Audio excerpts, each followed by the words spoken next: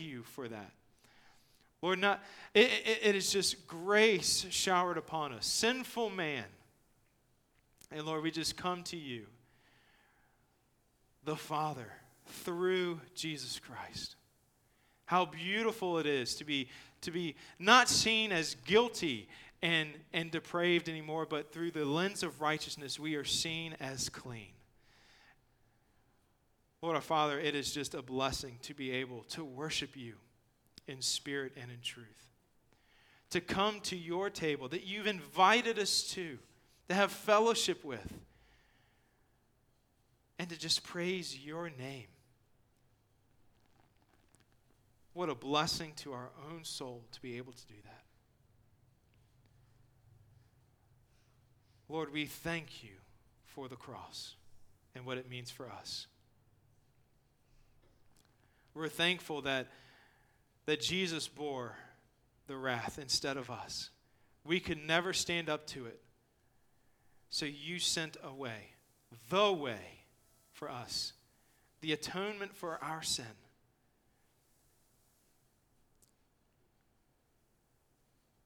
Thank you for the cross, Lord. Lord, we pray this in your mighty name, the saving name of Jesus. Amen. Thank you, church. You may be seated.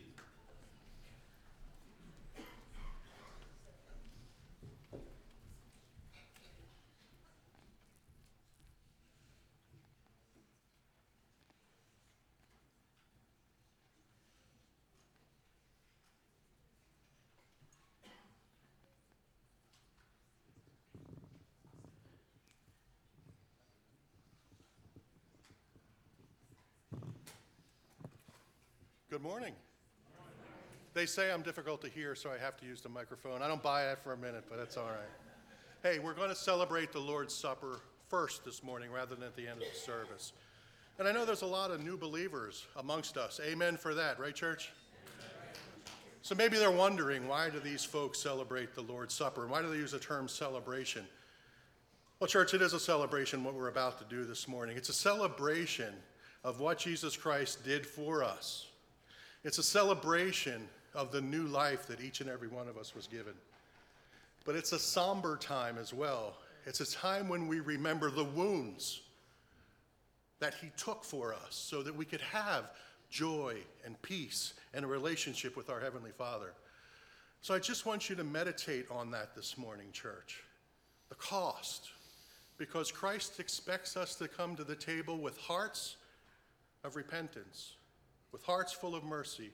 And he expects us to come to the table as those who know who we are in Christ and how we're supposed to live. This is not something we do lightly. This is something we do with joy, but also with a somberness. I'm going to ask the men to distribute the bread.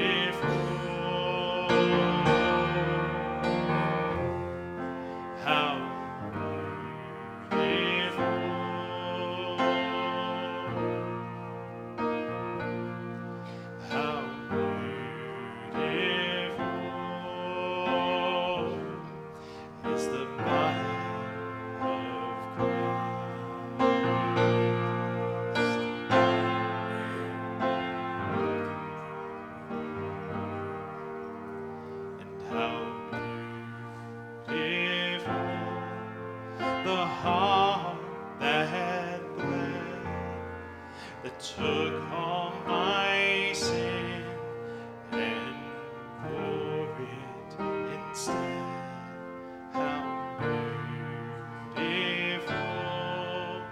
tender eyes that chose to forgive and to never despise.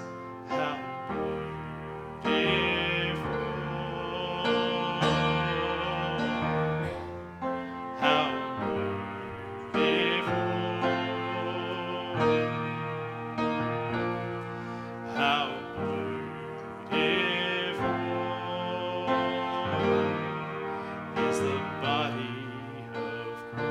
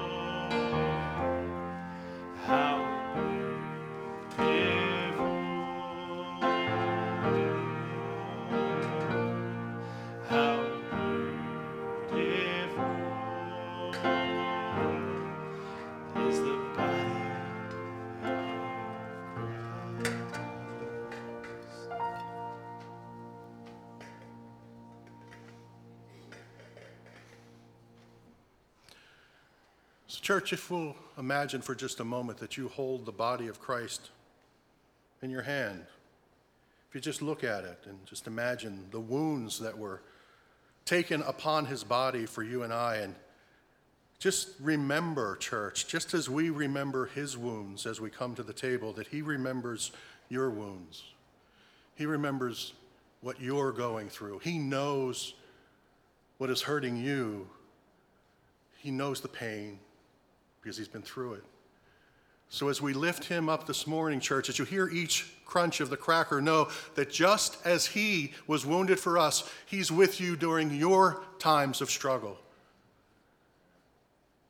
He was in the upper room, and he said to the 12, "Take this bread. This is my body, and it's given for you. Whenever you do this, remember who I am. Remember me." Let's take any church.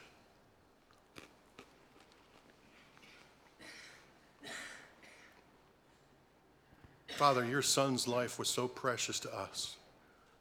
Thank you. Thank you. I'm going to ask the men to distribute the fruit of the vine for us this morning.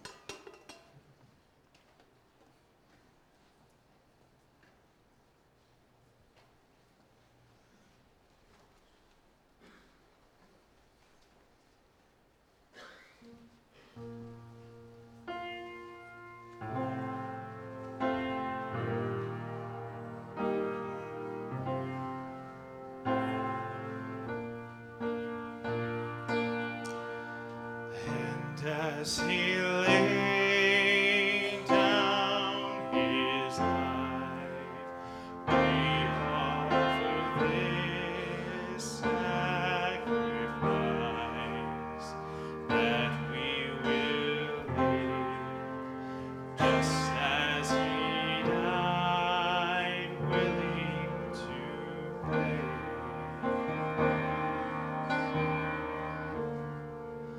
Willing to pay the price.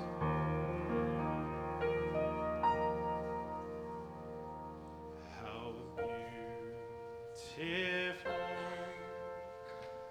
the radiant bride who waits for her groom with his light in her eyes.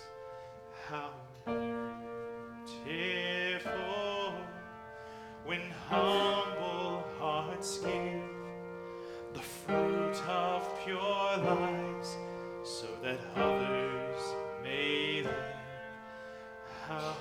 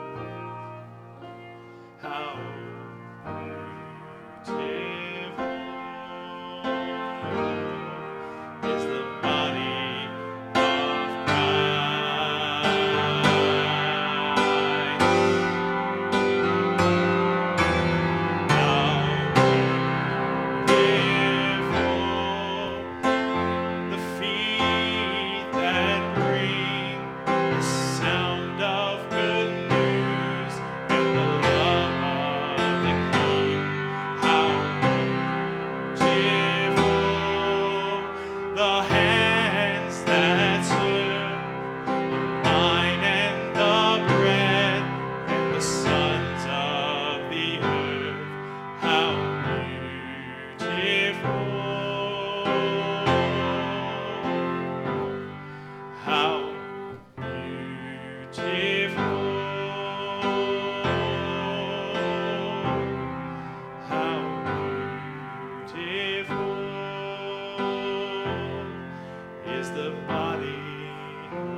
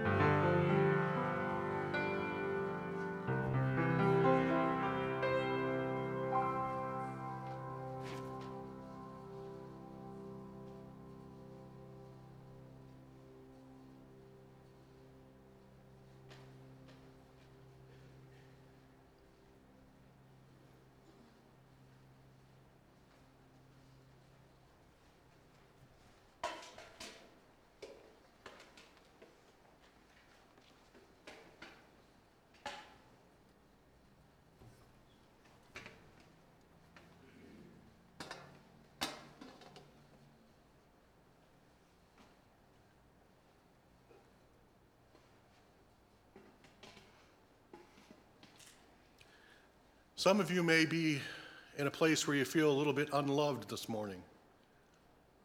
Maybe you feel a little bit burdened by the stresses and difficulties of this world. I want you to look at the cup that you're holding in your hand, and I want you to imagine, if you will, church, that this is indeed the blood of your precious Savior.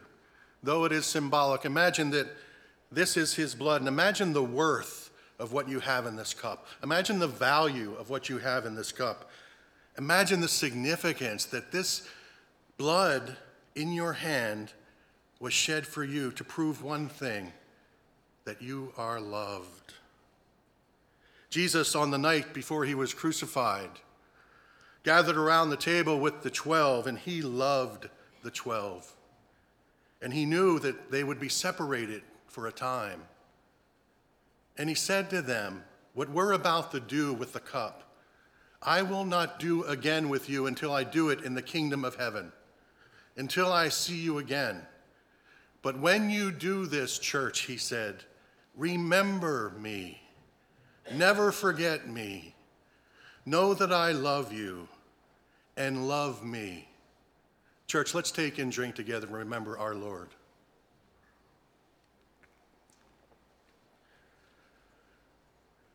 Oh, Lord Jesus, we thank you for willingly dying for us.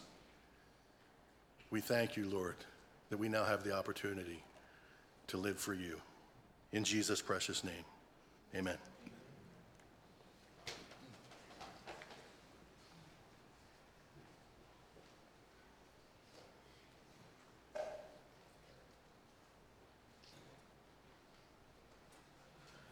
Good morning, FCC. It's Ben Griffith, and with the help of several others, I'll be taking and leading a trip to South America this summer. Several years ago, the Lord placed a burden on my heart to reach the unreached people groups and encourage the persecuted church around the world.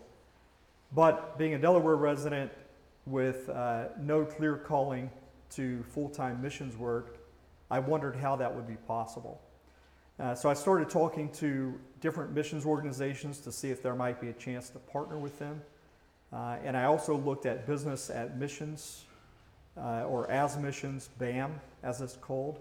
But in both instances, I felt like my business development just didn't give me the bandwidth to take on a project of that magnitude. So fast forward to COVID, I felt like the Lord dawned on my heart an idea that would enable us and me to achieve that in an indirect way, starting small through short-term missions work.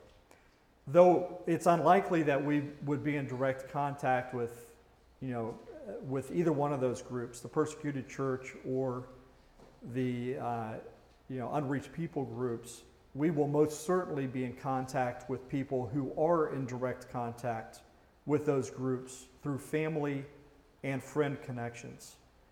So we see this as an open door to share the gospel, be a blessing, and we pray that it will have a ripple effect and impact lives far beyond what we could expect. Also, having been on 5 short-term missions trips, I understand the impact that it can have on us as a team who participates. And it's our prayer as a team that we would grow in our faith, that our eyes would be more opened to the needs of others, and that we would become bolder in sharing the gospel with those we meet both locally and abroad. Please pray for our safety, for the opportunity to share Christ with others, to come alongside other Christians and the body of Christ there to be an encouragement. And we would really appreciate that. Thank you for your support. Well, there's some very exciting things about that mission trip that we are happy to share with you today. We have our team here. We're going to ask them to come up front and we'll pray for them. But also, we are at this point, we're at 92% funded for a trip that's still 2 months out before leaving. So thank you all for your generous support. We're looking to raise around $20,000 for the team, and we're almost there. Any extra money that comes in would go toward to the missionary that's there and to the work that's being done. As our team goes, they'll be taking part in women's ministry, children's ministry, a soccer ministry, street evangelism. So there's a lot going on for them. So I'm going to invite them to come up, and I'll introduce them as they come. This is Brian Gibson and his sons Ben and Patrick. Yep, Susan Young and Hannah Sessner, Debbie Wilkes, and then we have Lori and Stephen Hewitt. And John is going to come up. John Young has, although he's not going, he's been a part of the planning of this. And so we're going to pray for them as they go to South America. And John is going to pray for them right now and lead us. So let's join our hearts with him as he prays for the team. Let's bow our heads. Heavenly Father, thank you, Lord, for these team members and their willingness to journey to another country to share the gospel with the lost. We pray for your divine protection and safety throughout this trip. Go before them and prepare their way.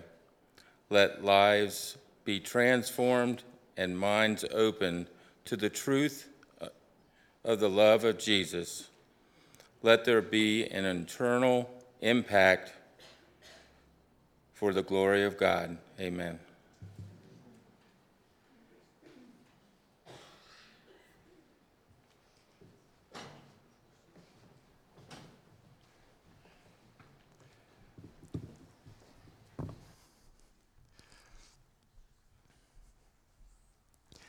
Well, welcome back to our services, and our sermon series on the biblical importance of church. I hope that so far you have gotten the feeling and gotten the teaching that it's not just about being at church, it's about being a church. Coming together as a church built on the foundation of Jesus Christ and the apostles under the leadership of elders, gathering together weekly to pray, to worship the Lord, and to hear his word being preached, and then practicing as we seek to fulfill our purpose to equip everyone for spiritual maturity and fruitfulness. And that's why we're gathered here today. So today we're going to continue this, and we're going to talk about the topic of giving. Oh, I expected a groan to go across and a dark cloud to descend upon the congregation as I say that word. We're going to talk about giving today. Let's just get the awkward stuff out of the way. I'm a senior pastor. I get paid by the church. The church gets money from... Yeah, I know. I'm sorry about that. And so it makes it so weird that I have to talk to you about giving.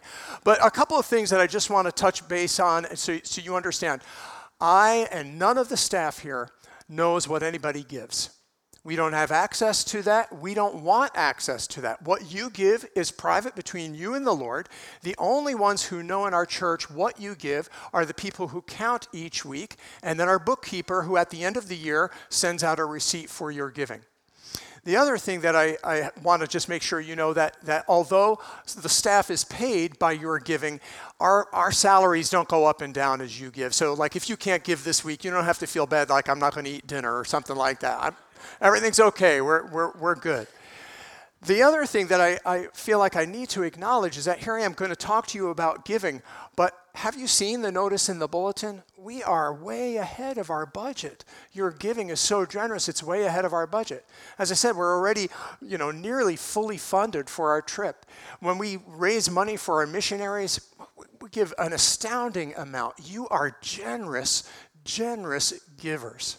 But because giving is a part of our fruit and a part of spiritual maturity, it's important that we spend time talking about that. Because today is not necessarily talking about that you have to give more, but it's about the heart with which we give. That's what we're focusing on. So that's the awkward part. Now, in order to help us feel a little better about this, we're going to start with a game. So the game is called Name That Recipe. All right. Name that recipe. So I'm going to tell you the ingredients. You tell me what we're making. All right. Rice Krispies, marshmallows, and butter. All right. We started easy. Okay. A Delaware favorite. Jell-O, pretzels, strawberries, and Cool Whip topping. And if anybody wants to take this home after the service, please come and get it. I never touch the stuff. All right. We have flour, sugar, baking powder, eggs, and all right, sugar cookies. There you go. Good job. All right, this might be a little harder. Okay, so this one, we start with chopped meat. Sorry, I didn't want to have meat up here. Breadcrumbs, parsley, lots of garlic, meatballs, and grated cheese, and a meatball. Right. So what we see with this is that there's sort of this principle that's going on, that's what you put in, you get out. If I put in marshmallows and Rice Krispie treats, you don't expect to get meatballs, right? You expect Rice Krispie treats. And things work that way kind of in life in general, right? What you put in, you get out. If I'm going to invest in a relationship, well, it's probably going to be a good relationship. If I'm going to invest, $1,000 at 5%, I'll get whatever that equals at the end of the year, right? What you put in, you get out. What you sow, you reap. That's just a general principle. So you might be a little concerned as we look at our passage of Scripture today, which comes from 2 Corinthians chapter 8. It says, "And now, brothers and sisters, we want you to know about the grace that God has given the Macedonian churches. In the midst of very severe trial, their overflowing joy and their extreme poverty welled up in rich generosity. For I testify that they gave as much as they were able, and even beyond their ability, entirely on their own. They urgently pleaded with us for the privilege of sharing in this service to the Lord's people, and they exceeded our expectations." So let me give you the context here. There's a church in Jerusalem, and the believers in that church are very poor, extremely poor. Well, the church in Corinth heard about that, and so they made a pledge to give to their fellow believers in Jerusalem. Well, when the church in Macedonia heard about Corinthians' pledge, they got all excited about it, and they decided they were going to give to Jerusalem as well. So Paul is writing the letter here because at this point, the Macedonians gave, but the Corinthians still hadn't given. So he's saying, hey, Corinthians, your pledge to give so inspired and moved the Macedonians that they gave. Now let the fact that they actually gave the gift inspire you to actually send your gift off too. So that's the context of this. And so what we find, though, here is that it really doesn't make sense. If we think about this as a recipe, right? So here's a big pot, and I'm going to put in here trial, right? Some trial. Oh, but it's it's severe trial. Oh, it's very severe trial. And now I'm going to add, I'm going to add some poverty to it. So I'll put in a little bit of poverty. Oh, wait, it's extreme poverty.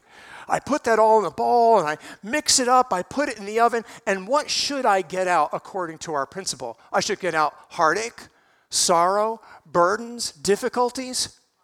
But what comes out is rich generosity. That's what doesn't make sense. How are we to explain that? How do we explain how this happens? So we're going to jump ahead a little bit to chapter 9, verse 6. And it says, "Whoever sows sparingly will also reap sparingly, and whoever sows generously will also reap generously. Each of you should give what you have decided in your heart to give, not reluctantly or under compulsion, for God loves a cheerful giver. And God is able to bless you abundantly, so that in all things, at all times, having all that you need, you will abound in every good work." Did you get the all, and every good work? "As it is written, they have freely scattered their gifts to the poor. Their righteousness endures forever. Now he who supplies seed to the sower and bread for food will also supply and increase your store of seed, and will enlarge the harvest of your righteousness. You will be enriched in every way, so that you can be generous on every occasion. And through us, your generosity will result in thanksgiving to God. Whoever sows sparingly will also reap sparingly. Whoever sows generously will also reap generously." This is one of the most abused and misused verses in all of the Bible. There are many teachers out there who treat this in a way that is not intended by the scriptures. And although it's hard to do this and it's awkward to do this, I'm going to share some of these with you, some speakers and what they have said. And I want you to know I don't do this in any mocking way. I am not mocking other speakers, but I feel it is important that as a part of the pastoral staff here that we expose untruth. In fact, we even say that in our commitment with one another, in our membership covenant, that we will expose the truth. And so I want you to hear some quotes from some people you may know. The first is Benny Hinn. "Why don't you make a financial vow to the Lord right now if you're facing a problem, and watch what God will do with you? You'll see a miracle happen quickly, supernaturally. Sow the seed and watch what God will do." Do you get the motive here is give so that you'll get a miracle. You only give for that reason, because you want a miracle. Our next one comes from Creflo Dollar. He says, "Harvest responds only to seed, not to prayer, not to fasting. Whatever the harvest you need is what you sow. If it's money you need, you have to sow money. Until the seed is sown, the harvest is not in view." And the next one is from T.D. Jakes. "I started giving on the level that I put God in debt." Can you imagine? I put God in debt. "I started giving on the money I wanted to make, and God had to open up the windows of heaven and bless me because he wasn't going to be in debt to me." Next one. Joyce Meyer. "When you give, you get a receipt in heaven. Then when you have a need, you can then go with your receipt and say, 'You see, God, I've got my receipt from my sowing, and now I have a need, and I'm cashing in my receipt.'" That doesn't even make sense. Oh, I'm sorry. Please, I am not mocking here, but it's sad. It doesn't make sense. What's the next one? Kenneth Copeland. "And now is the time to call for the return on your tithing and on your giving and on your sowing over the years. Call for it. You have a right to it. It's laid up in your heavenly account, and it belongs to you and no one else." And then we have Joel Osteen. "Every time you give, you are lending to God, and God knows how to repay you. Nobody can pay you like God can pay you, with the finances you need to fulfill your destiny." Robert Morris. "Generosity begins with a G. Selfishness begins with an S. God is generous. Satan is selfish." You have to wonder what he thinks about the intelligence of his audience, his adult audience, with that kind of a statement. And then this last one, Steve and Carmen Lynn are not as famous as some of those names, but this sort of sums it up. Your seed is a bridge into your future. Your seed has the power to go in and rearrange what would have been financially and become something much bigger and greater. You will always reap. This is so sad. This is not at all what this Bible verse or what this passage is talking about. And I feel bad exposing them, but I expose them because this is not just one statement. I mean, a few weeks ago, I accidentally said Queen Elizabeth was the Queen of Israel and King Charles was the king of Egypt or something like that. You could quote that and say I'm a false teacher, right? Okay, but it's not characteristic of me to keep saying that over and over. These false teachers, and I say false teachers because this isn't the only place that they're in error. They don't speak the whole truth. And you need to understand that. And maybe you have even given to them, and you should not feel guilty because you are among thousands and thousands of people who have fell prey to their gimmicks. Look, they prey upon the generosity of Christians. For them, the recipe is, you give to me and God will give back to you. You see the triangle that they've made there, it costs them nothing. You give to me and God will take care of it. I don't have to do anything. And it's wrong. It's wrong. Their tactic is to appeal to our need for a secure future. We all need that. We all want that. We all want to know that tomorrow, the next day, 5 years down the road, I'm going to be secure. I'm going to have what I need. And so they appeal to that in order to build their own kingdom. The problem with that is that what we see in this passage is very different. The giving in this passage was not to a church's program. It says that their gift was a service to God's people, not a preacher's program. The believers in the church of Jerusalem were suffering in extreme poverty. And the believers in Macedonia saw that, and they were so moved that they gathered out of their own poverty, gathered a gift, and sent it to Jerusalem. They were moved by compassion. It was their heart of compassion that God gave them that inspired them to give and to move and to share what they had. And you get the sense that, okay, that was a financial blessing, but the attitude would have worked itself out in any way. Let's just say the Jerusalem church, the preachers, the teachers, the pastors were put in prison because of what they were teaching. You get the feeling here that the church in Macedonia would have said, well, let's send our preachers. Get rid of them.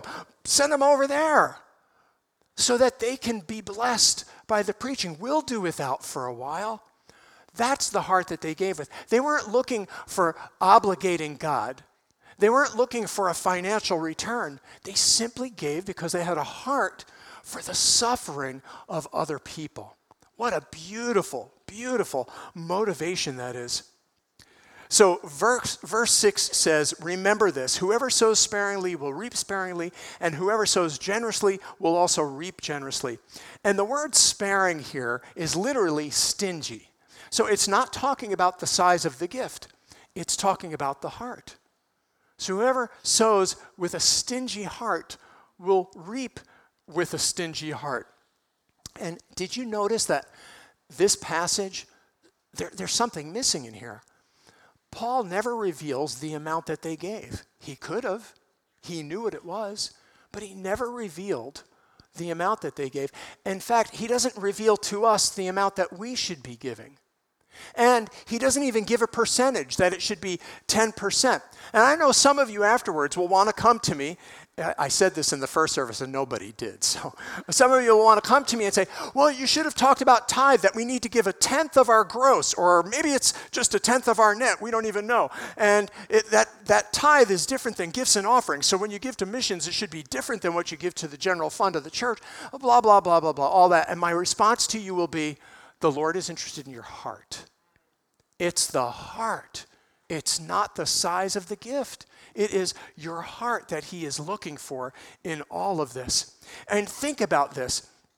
I love this. Well, actually, let's move on to verse 7. It says, each of you should give what you have decided in your heart, not reluctantly or under compulsion, for God loves a cheerful giver. Again, it's about the heart. Giving is not to be a law or a formula or an obligation or a recipe. Giving is to come out of a heart of joy and out of a heart of cheer. And the word for cheerful here literally means hilarious. We are supposed to be hilarious givers. So as you're leaving and you're putting money in the box, you should be laughing out loud. Well, that feels a little awkward, doesn't it? But that's what's supposed to be in our hearts. We're supposed to give hilariously. And that's what changed the recipe. I conveniently left that out. Remember, I said that for the Macedonians, what went into that recipe was severe trial, very severe trial, and extreme poverty, and we mixed it up. But there was one more ingredient there that I left out. That was overflowing joy. See, that changes the recipe. I put overflowing joy in that combination, in that formula, and all of a sudden, now it wells up to rich generosity. That's the difference. That's the ingredient. That's what we need. We need to be overflowing. And it said that their joy was so overflowing. It used these words. It said that they urgently pleaded for the opportunity to give. Can you imagine severe poverty, severe trial, and they're urgently pleading with Paul for the opportunity to give? That's not reluctance. That's joy. So I want to share something personal with you today. Whenever I preach, I seek the Lord and ask, Lord, help me to apply this so that as I stand up here, I'm practicing what I'm preaching. I don't want to be a phony. I don't want to be a hypocrite. I want God to work in me first and then be able to teach you out of that. So an obvious thing for this was, okay, I'm going to increase giving. So Denise and I talked about it, and one of the organizations that we support, we decided we were going to increase our giving. And so I called up the organization and I said, I would like to increase my monthly tithe, my monthly giving to you to this amount. And the problem was that the amount that came out of my mouth was $10 shy of the amount I had planned to give. I'm not sure why it came out, but I kind of ran with it. She thanked me for being a generous donor, blah, blah, blah, hang up. And I sat there and I had to think and pray, Lord, why did I do that?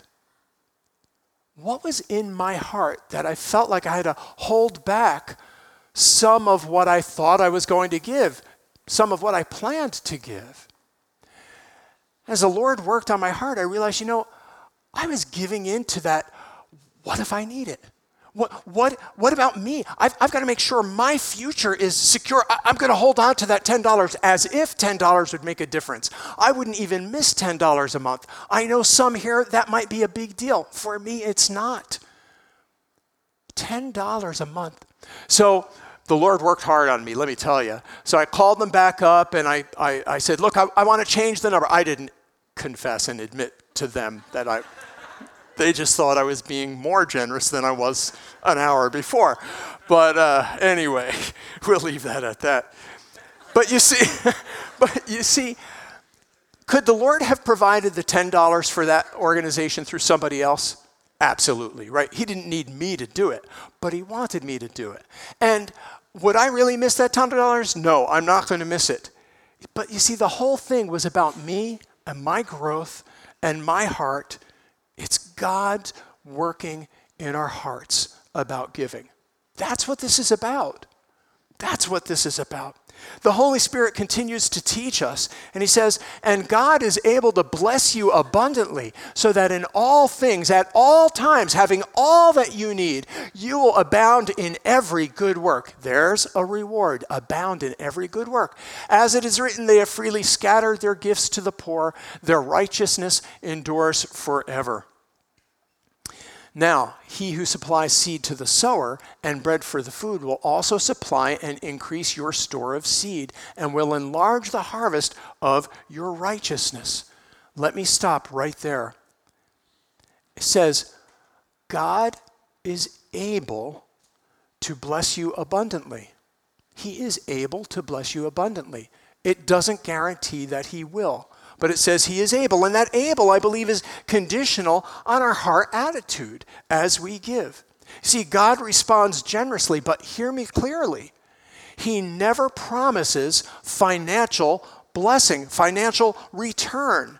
He never promises that if I give 10, he'll give 100 back. And of course he doesn't. Think about this. Is God more interested in the value of things in this world or in things of eternal value? Of course, eternal value. That's where his heart is. He's most concerned about my eternal condition, not whether or not I can buy this or buy that today. He's much more concerned about that. And so the rewards, it says, are abundant blessing. And he defines that abundant blessing by saying we will abound in good works and have a harvest of righteousness. He says that if we sow our seeds, then God, who supplies the seeds, will increase the store of seed and enlarge your harvest of righteousness. So let me ask you, let's come up with the definition together here. What is seed in this passage? Is seed something you gather and hold, or is seed something you cast out and get rid of? Cast out, right? We don't hold seed. You broadcast seed. And you spread it out. Well, he says that if you give your seed generously, then he will reward you with more seed. Well, wait, more seed? That doesn't reward me with more stuff that I have. He rewards me with more opportunities to give. See, he rewards generosity with increased generosity. That's what this is all about. He's not about filling our reservoirs and then letting out the water when we're filled up. It's about being a conduit. It's the more I give generously, the more God gives me the opportunity to give. And he actually says, you will be enriched in every way so that you can be generous on every occasion. Do you get that? You will be enriched in every way so that you can have a lot of money. No. It's so that you can be generous on every occasion. We give, and God rewards us with more generosity, opportunities to be generous. That's how God's economy works. It's different than the world. The world says, if I store up, if I put it in the bank, if I invest well, I'll have a lot. And if I give it out and give it away, then I have less. So that's what the world says. But Scripture is telling us that God's kingdom principles work differently. That God's kingdom principles work this way, that the more I give from a generous heart, he's going to give more opportunity to be generous. And we will get a harvest of righteousness. So let me come back to my story. Think about my $10. My $10, if I had kept that, I would have $120 at the end of the year. And at the end of 10 years, I'd have $1,200 plus interest. If I put it in the bank, it would be less if I invested in the stock market, but that's beside the point. But I would have that $1,200, but my reluctant heart would miss out on the eternal blessing of continued generosity and the harvest of righteousness that he prepares for. Now, you've heard me say in the past that giving takes faith, because when you give on a Sunday morning, you can think of a lot of good things you can buy with that money instead of giving it. But this week what the Lord did was he kind of tweaked that for me and changed it. He put a new nuance in that for me. Giving takes faith, but what I would have bought is worthless. It's worthless. It's not going with me. I can't do anything with it. It has value here, but in light of eternity, I'd rather have an eternal reward. That's what takes faith, is knowing that our eternal reward is actually better than our earthly reward. Can I trust that? Oh, that's going to be a continual work for me, the Holy Spirit working on me. So, those good things then are really worthless after all. So Jesus, the other thing that I want to say here is that Jesus actually modeled this kind of giving himself. This is beautiful. He even used the same analogy in talking about himself. He says here, very truly I tell you, unless a kernel of wheat falls to the ground and dies, it remains only a single seed. But if it dies, it produces many seeds. Anyone who loves their life will lose it, while anyone who hates their life in this world will keep it for eternal life. So Jesus is using the same principle, but he's referring to himself. He's saying, I am the seed, and the seed that I'm going to sow is myself. And this is the gospel. He died. He sowed the seed. He died. And his reward was not that he became rich. His reward is that from that come many seeds. Well, who are those? Where are those seeds? And so we are to reflect that same giving spirit that Jesus had. Jesus was the seed who was buried and planted. Out of him comes all of the seeds of his followers. And we give in the spirit in which he gave himself. That's why we give our money, we give our homes, we give our time, our energy, all of that we give because that's how he gave. And then there's one more reward that we want to see in this passage. I'm just going to read the first bit of it. It's very truly I tell you, unless a current, the next slide, please. Your generosity will result in thanksgiving to God. The service that you perform is not only supplying the needs of the Lord's people, but is also overflowing in many expressions of thanks to God. You get that? So when you give, when I give, it results in thanksgiving and praise to God. What a beautiful thing.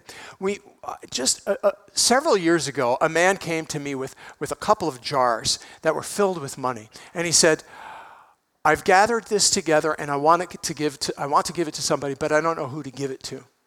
And so I thought about that, prayed about it, and there was a person that I gave it to. And it wasn't until just a couple of weeks ago, the man who received it came up to me and he said, you know, a long time ago, you gave me some money in jars that somebody gave you to give. By the way, those are the easiest kinds of gifts to give when I didn't have to do anything to it, right? But, he came to me and he said, you know, that very morning, I said to my wife, I don't know how we're going to pay this. It was a bill. And he said, and you called me and you said, somebody has a gift here for you that I want to give to you. And he was still 4 years, 5 years, I don't remember what it was, later, still praising God. You see, our giving results in praise to God. That's what this passage says. When we give, others give thanks to God. So we cause people to worship the Lord through our generosity. So I want to finish up here. Preaching a message about giving can be scary because it's easily misunderstood. So I want to just finish up by stating clearly what we learned in this passage. This passage showed us that sharing our financial blessing, gave us an example of sharing financial blessing with believers. That's what this passage was about. It wasn't about sharing with somebody's earthly kingdom or ministry. It's about sharing blessings with other believers. This passage shows that it provides us with an example of believers who gave out of a compassion for others, not because they were promised a reward. This passage does not promise that God will give you a financial reward, but it teaches that God is able to bless. God is able to bless and delights to bless you with the eternal riches of greater generosity and a harvest of righteousness. This passage reveals that God is more interested in our heart attitude being generous and cheerful or hilarious and eager than the dollar amount or the percentage given. This passage shows us that others will praise God when we give generously and cheerfully. And this passage, this principle, this God kingdom economy works on everything. not only works in money, it works on our time, it works on our energy, on our care, our love, our help, our possessions. When we give generously, God will give us more opportunities to give and a harvest, an eternal harvest of righteousness. So some things that this passage does not say. It doesn't say that you should neglect the needs of your family in order to give. It doesn't say that in order to be really spiritual, you must be poor. If God has blessed you with wealth, praise the Lord. It's a blessing from God. Enjoy it. But be generous with it. This passage doesn't teach us to live without a budget or be sloppy in the way we live. And this passage doesn't teach us to accrue debt in order to give to others, that we have to be responsible. So I want to leave you with this. You see, what this passage really teaches us and what the Holy Spirit has for us today is that we don't want to be a reservoir that fills up with water. And then when it's filled and starts overflowing, we open it up and let a little bit out. Now, okay, now we can close it back up. That water fills up, almost overflowing, and we let a little bit out again and we close it. That's not the heart of giving that the Lord is looking for. The Lord is calling us, rather than being a reservoir, to be a river through which God sends his blessings through me to others. That's how we're supposed to live. And when we do that, he blesses us with more opportunities to give. That's why it's not a I'll give so I can receive. It's a I'll give because I want to continue to be generous, Lord. That's where your heart is. That's how you gave. And that's how I want to give. And so we give like a river. We want to be a conduit for God's blessings to others. Let's stand together now, and I'll dismiss you with a prayer.